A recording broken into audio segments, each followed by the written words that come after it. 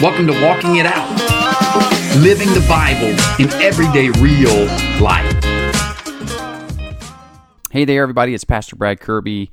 You know, yesterday morning I preached a sermon on John 15, verses 1 through 17 at church. And sometimes, thankfully not often, I feel like there are times where I go back and listen to the sermon or think through my sermon and wish I had brought a little bit more clarity on a particular passage of Scripture. And yesterday was one of those instances where I felt like maybe a little bit more clarity would be helpful, maybe even needed. And so I want to take this time and just do a deep dive into John 15, into that passage, and more so spend our time looking at the heart of what Jesus was trying to get at. You know, leading up to John 15, Jesus had been, yes, teaching his disciples, but more so comforting his disciples' anxieties and fears. And the reason why they had anxiety and fear and troubled were because of Jesus' words. In the chapters leading up to John 15, Jesus kept telling them things that caused them to have their hearts stirred up. He mentioned that somebody in the group was going to betray him. He mentioned that another would deny him. He shared that he'd be departing, and where he was going, they couldn't come. And so their hearts were like the bottom of a creek bed, stirred up.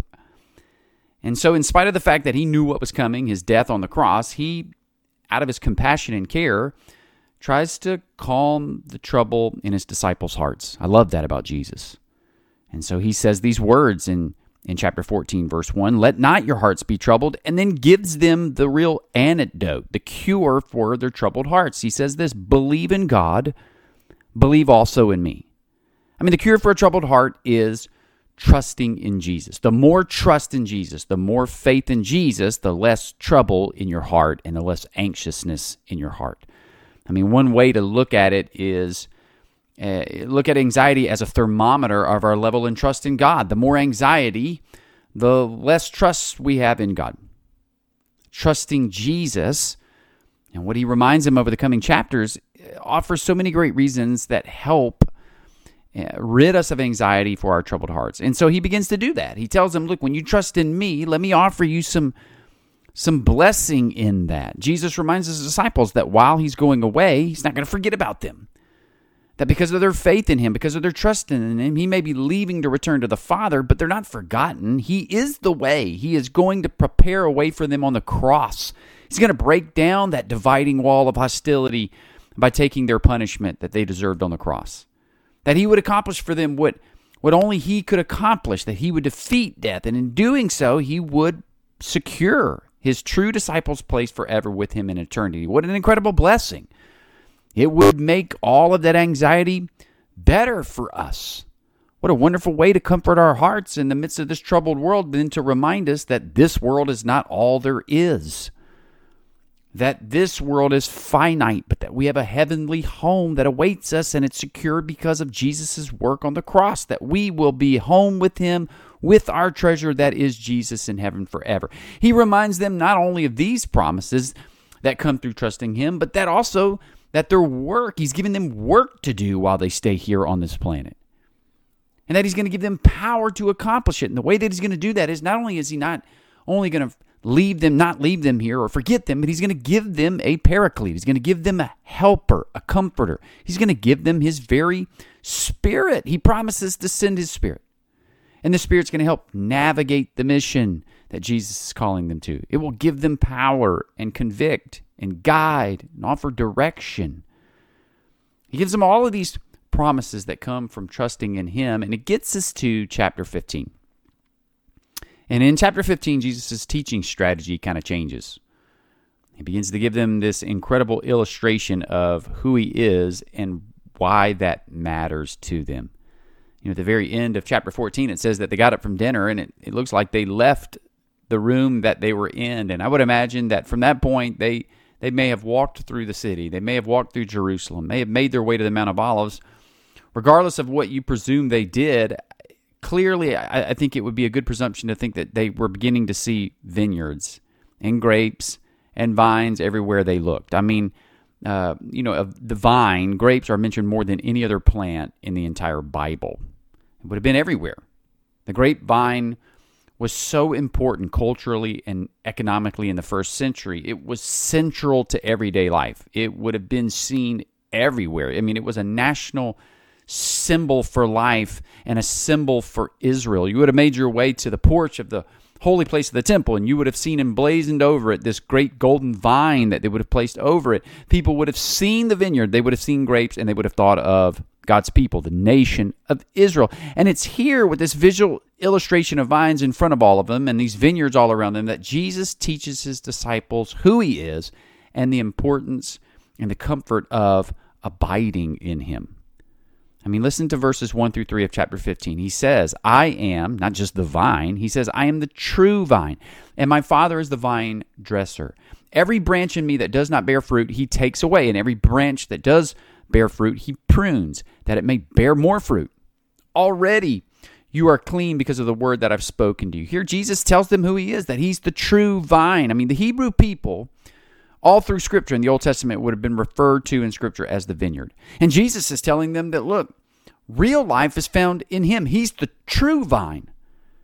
That real life and being made right with God doesn't come by being found as a citizen of an earthly nation. It's not found in becoming a member of the right people group. It's not found in circumcision or making the sacrifices at the altar. It's not in the law. Life and forgiveness of sins is found in relationship with Jesus. Being made right with God was about being found in the true vine, being found in Jesus, not in Israel. Now, the main point that he's trying to make in chapter 14 is found repeatedly in verses 4 through 11. And as I think back, I think this is the part that I may have not pressed enough yesterday morning. And I don't want to complicate his point. Listen to this in verses 4 through 11 and just see if you can hear a pattern in Jesus' words. It won't be hard. He says in verse 4, abide in me, and I in you. As the branch cannot bear fruit by itself unless it, what? Abides in the vine. Neither can you unless you abide in me. I am the vine, and you are the branches. Whoever abides in me, and I in him, he it is that bears much fruit. For apart from me, you can do nothing. If anyone does not abide in me, he is thrown away like a branch and withers, and the branches are gathered, thrown into the fire, and burned. If you abide in me and my words abide in you, ask whatever you wish and it will be done for you.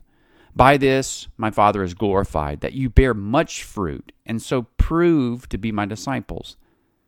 As the Father has loved me, so I have loved you. Abide in my love. If you keep my commandments, you will abide in my love, just as I have kept my Father's commandments and abide in his love.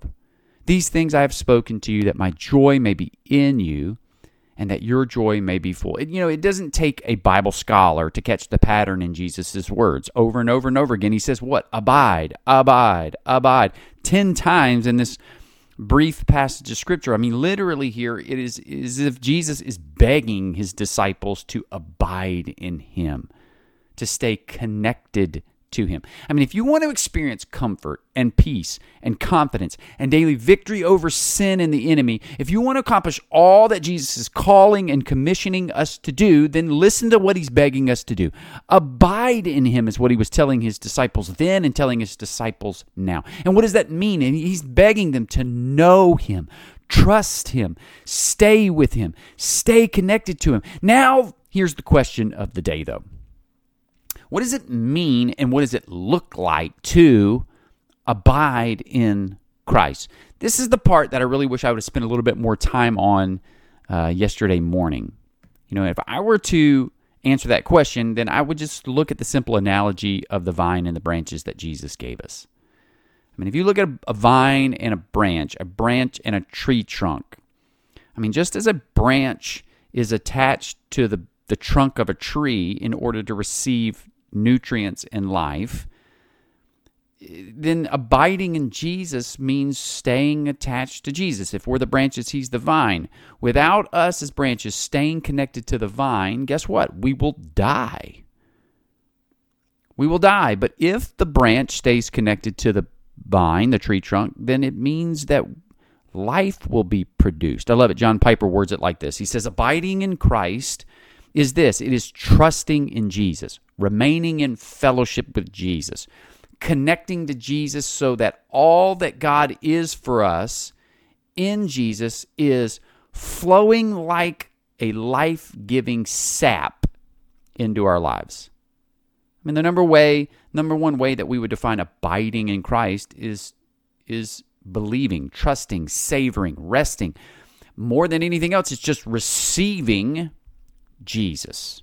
I mean, one meaning of abiding is knowing and trusting Jesus as Savior for life, for forgiveness.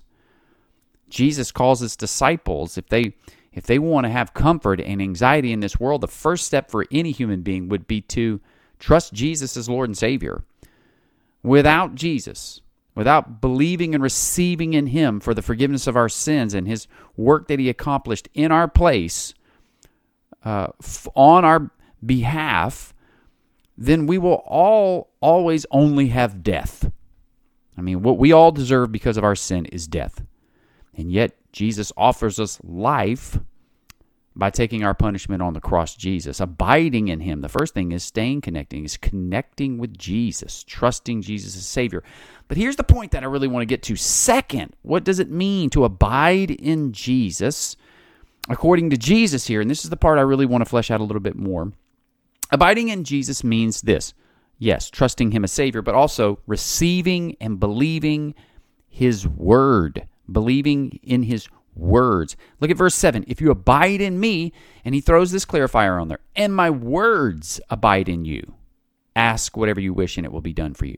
Look at verse 10. He says, if you keep my commandments, you will abide in my love, just as I have kept my Father's commandments and abide in his love. Look at verse 11. These things I have spoken to you, that my joy may be in you and that your joy may be full. A primary way, and I don't want us to miss this in all of the talk yesterday of pruning and what John 15 was trying to say. The primary way that God speaks today and that we abide in him and abide in his word is through the Bible. It is through scriptures. I mean, one of my favorite examples of God speaking is in the Old Testament. It's in the book of 1 Samuel. You know, I love the imagery that we see. Samuel, the book of 1 Samuel, is a book about God speaking, really. And just in case you're not an Old Testament scholar or you don't have photographic memories, let me give you a whirlwind tour of what I'm talking about in 1 Samuel. Samuel, the character Samuel in the Bible, who, oh, by the way, his name means, ironically, heard of God, was a little boy that was dedicated to God by his mother Hannah as a part of a vow she made before he was born. Hannah was barren and couldn't have children, and literally, quite literally, as we read through Scripture, begged God for a child. Begged and pleaded with God so much so that even Eli the priest thought that maybe Hannah was drunk. And God honored her request and allowed her to have Samuel, and she dedicated him to God and to the ministry. And so when Samuel was 4 years old, he was brought to the tabernacle to learn and to serve under the priest Eli. Eli had sons, but they were wicked and they were unfit for ministry. But Samuel, God blessed. It says in Scripture that he continued to grow in stature and in favor with the Lord and with men. And the story that I remember and the story that I love so much and I want to talk about today is this. In chapter 3 of 1 Samuel, and Samuel has this interesting encounter with God. I mean, he's sleeping in the temple of the Lord in close proximity to where Eli's room and quarters were. And it says in the early morning hours, he is stirred by what? He is stirred by the voice of God. I mean, listen to this account here. 1 Samuel 3, verses 4 through 10. Then the Lord called Samuel and said, "Here am I." There's an exclamation mark on that. It's like he yells. In the middle of the morning, the Lord calls to Samuel and yells, "Here I am." And ran to Eli and said, "Here I am, for you called for me." But he said, Eli says to him, "I didn't call. Lie down again." So he went and lay down. And the Lord called again, "Samuel." And Samuel arose and went to Eli and said, "Here I am. You called for me." But Eli said, "I didn't call for you, my son. Lie down again." Now Samuel did not yet know the Lord, and the word of the Lord had not been revealed to him. And the Lord called Samuel again a third time, and he arose and went to Eli and said, "Here I am, for you called for me." And it was then that Eli perceived that the Lord was calling the boy. Therefore Eli said to Samuel, "Go, lie down, and if he calls you, here's what you'll say. 'Speak, Lord, for your servant hears.' So Samuel went and laid down in his place. And the Lord came, listen to this, the Lord came and stood, calling as at other times, Samuel, Samuel. And Samuel said, speak, for your servant hears. It's an unbelievable story. It's amazing. I mean, this isn't a period of time that we're already told at the beginning of this passage of Scripture that the Lord, receiving a word from the Lord, even for the prophets, was rare, and that there was no frequent visions. It says that Samuel was a person who didn't know the Lord and had not had the word of the Lord yet revealed to him. And yet here, in the middle of the wee hours of the morning, he hears the Lord speak, but what happens? He doesn't recognize it. And he does what we all would do. I mean, if I'm sleeping and early in the morning I hear a voice calling my name, I'm going to assume, first of all, that it's probably not the Lord speaking to me. That's probably, if we're being fair, what we would all think. He thinks it's Eli in the next room. And so he goes to Eli after the Lord calls to him and speaks to him, and he says, Eli, what do you need? Eli doesn't understand what's going on, and twice they do this. Eli says, hey, look, I didn't call you. You must be hearing things. Go back to sleep. It wasn't until the third time that it dawns on Eli what's happening here, the priest. And he gives instructions to Samuel to go back and listen for the word of the Lord and respond to the word of the Lord. And I love it. It says the Lord comes this time and stands near Samuel and shouts his name. And let me tell you something. While this happened in the Old Testament, and it's an unbelievable story, I love Samuel because that sounds still so familiar today. God still speaks today. And the problem is, I think many people don't think so. I think there are so many people, so many Christians who would say, I wish I could hear the voice of the Lord. And the truth is that they don't hear his voice not because he's silent. I think so often and almost every single time, the reason why they don't hear his voice is because they don't recognize his voice. God absolutely speaks today. And we can abide in his word today. We can stay connected to Jesus in his word. I mean, I love it. J.D. Greear and Heath Thomas remind us in their commentary of ways that God speaks today. He does it in so many ways. I mean, he speaks literally through the Spirit of God.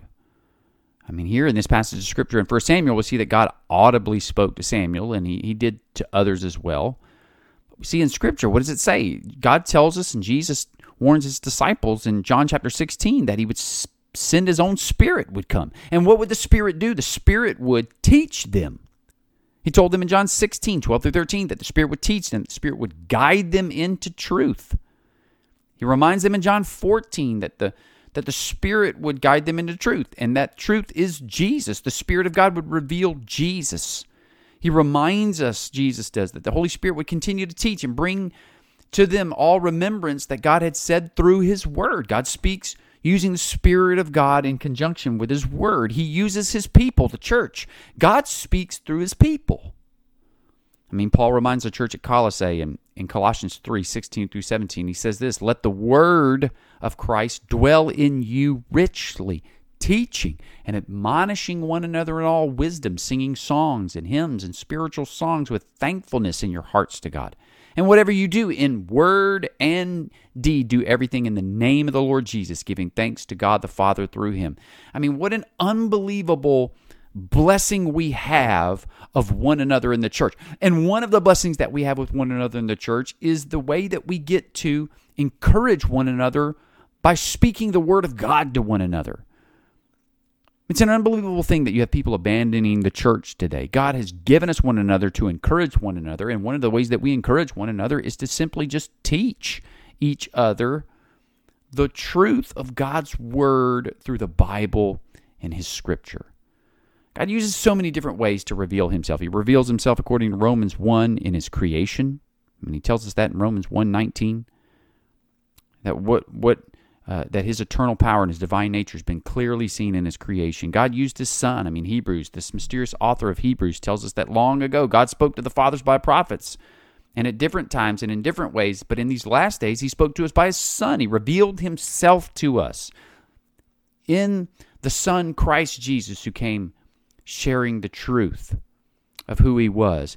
Primarily, though, here's what we learn, is that Scripture is God's primary way of communicating to us. And it helps us understand and confirm God's voice. I mean, listen to Jesus again in John 8:31. And Jesus said to the Jews who had believed in him, if you abide in my word, you are truly my disciples. I mean, that word abide there is not complicated. It just simply means remain. And that doesn't mean that we have to have the Bible literally with us and in front of us 24 hours a day. It would make it hard to function. It doesn't mean that in order for me to abide in Jesus and abide in His Word is that I would have to have the Bible with me while I'm showering and going to work and mowing the yard and sleeping. It means this, though. It means to abide in His Word. To abide in Him means not giving up on the Word. It means not disconnecting from the Word. Abiding in His Word means that I know the truth of Scripture so much and value the truth of Scripture so much that there is no other earthly wisdom that would take priority over it. Abiding in the Word means seeing it and treasuring it as more beautiful than any other thing. It means finding comfort and peace in the Word more than comfort in anything else in this Word. It means waking up every day and finding daily nourishment in the Word, finding life in the Word, letting the Word feed us, fuel us, sustain us. It means having a hunger and a thirst for the Word over and over, daily and consistently. It means that the Word, we would abide in it, we would remain in it, we would be nourished in it like branches to the vine, that God would nourish us, that Christ would nourish us through His Word and strengthen our faith, that the Word would be our daily bread.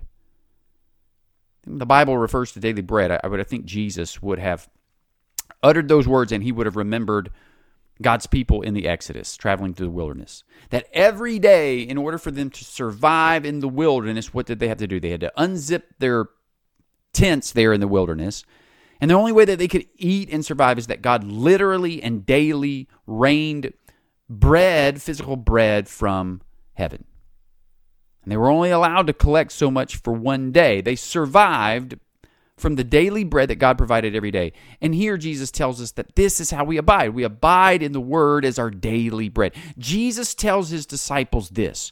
The key to comfort, the key to power, the key to overcoming fear and anxiety is what? Staying with Him, staying connected. And the best way for them to do this was to stay connected to His Word. I mean, the truth is, fear and anxiety, like we've already said, are measures of a lack of faith.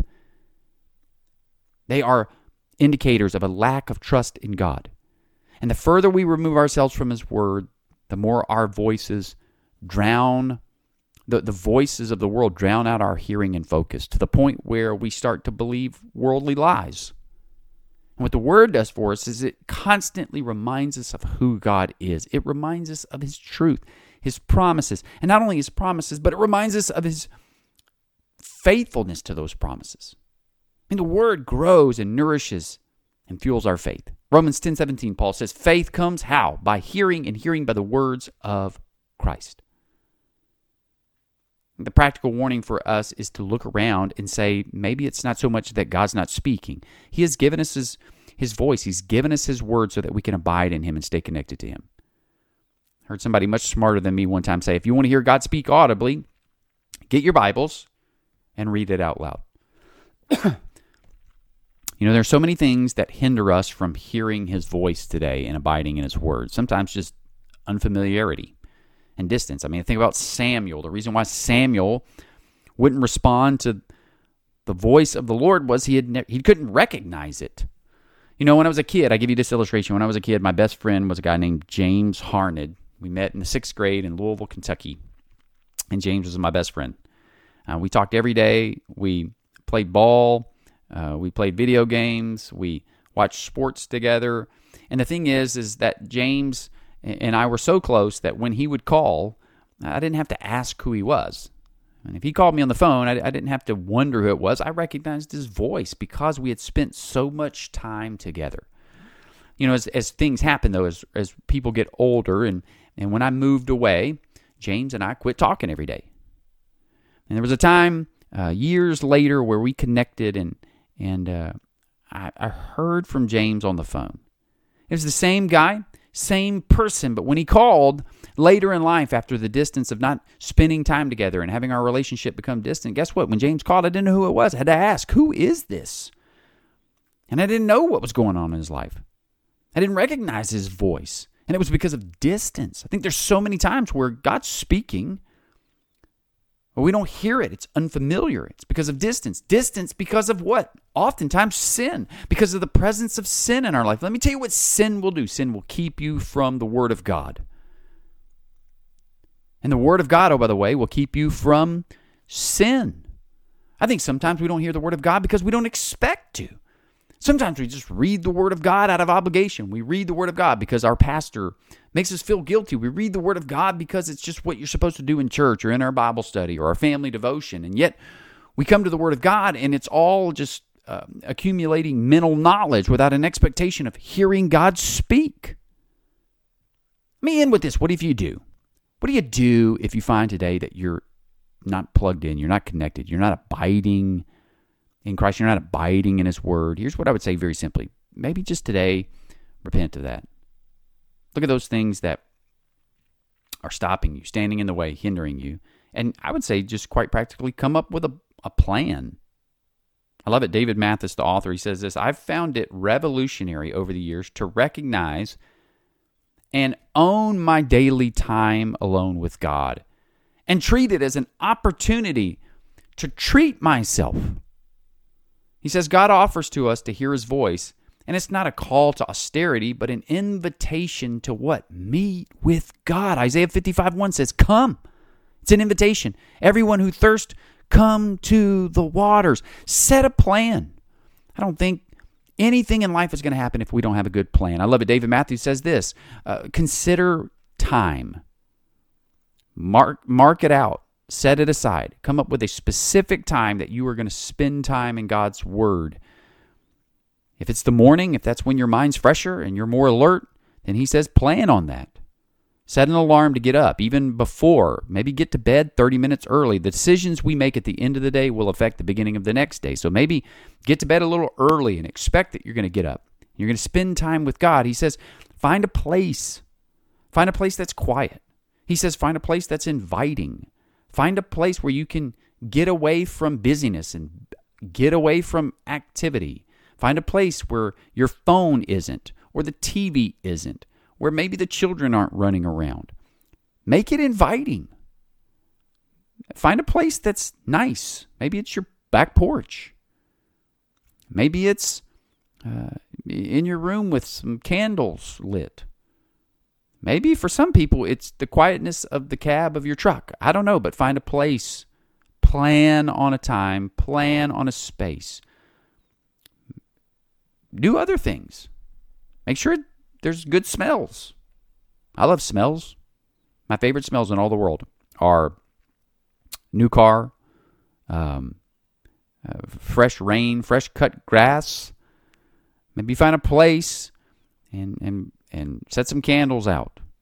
Maybe your favorite smell is fresh baked cookies. I don't know what it is, but it plants good thoughts in your head. Find some conducive sounds, David Mathis says. For me, I either want absolute quietness when I am in God's Word, or of all things, I want instrumental, soft jazz.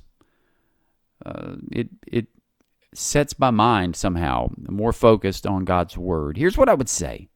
I want to encourage you today, for so many reasons, as Jesus would tell us, to abide in Him, to abide in His Word, to dive into Scripture. It'll bless you. And do it over and over and over again and develop that habit. And they always say, I think they tell us that it takes at least 23 to 30 days to develop a habit. Dive into God's Word. Make a plan. I promise you, you will not regret it. God's Word will light up your path, as Psalm 19 says. It will illuminate our path. It'll direct our way. It'll nourish our souls. It'll keep us from falling for every lie of the enemy that we see in our lives. It'll keep us protected and encouraged and fueled our faith against the attacks of the enemy. I mean, there's so much going on in our world today to create confusion, to create anxiety, to create fear, whether it's inflation or coming recession or political corruption or wars or murder or violence or abortion, whatever it is. I promise you today that there is rest to be found in Jesus. Stay connected. remain. I promise you'll be blessed. Maybe you go back and you read John 15. It's an awesome time in the Word. Incredible encouragements from our Savior. Hope this blesses you today, and I hope you'll join us next time. Bye.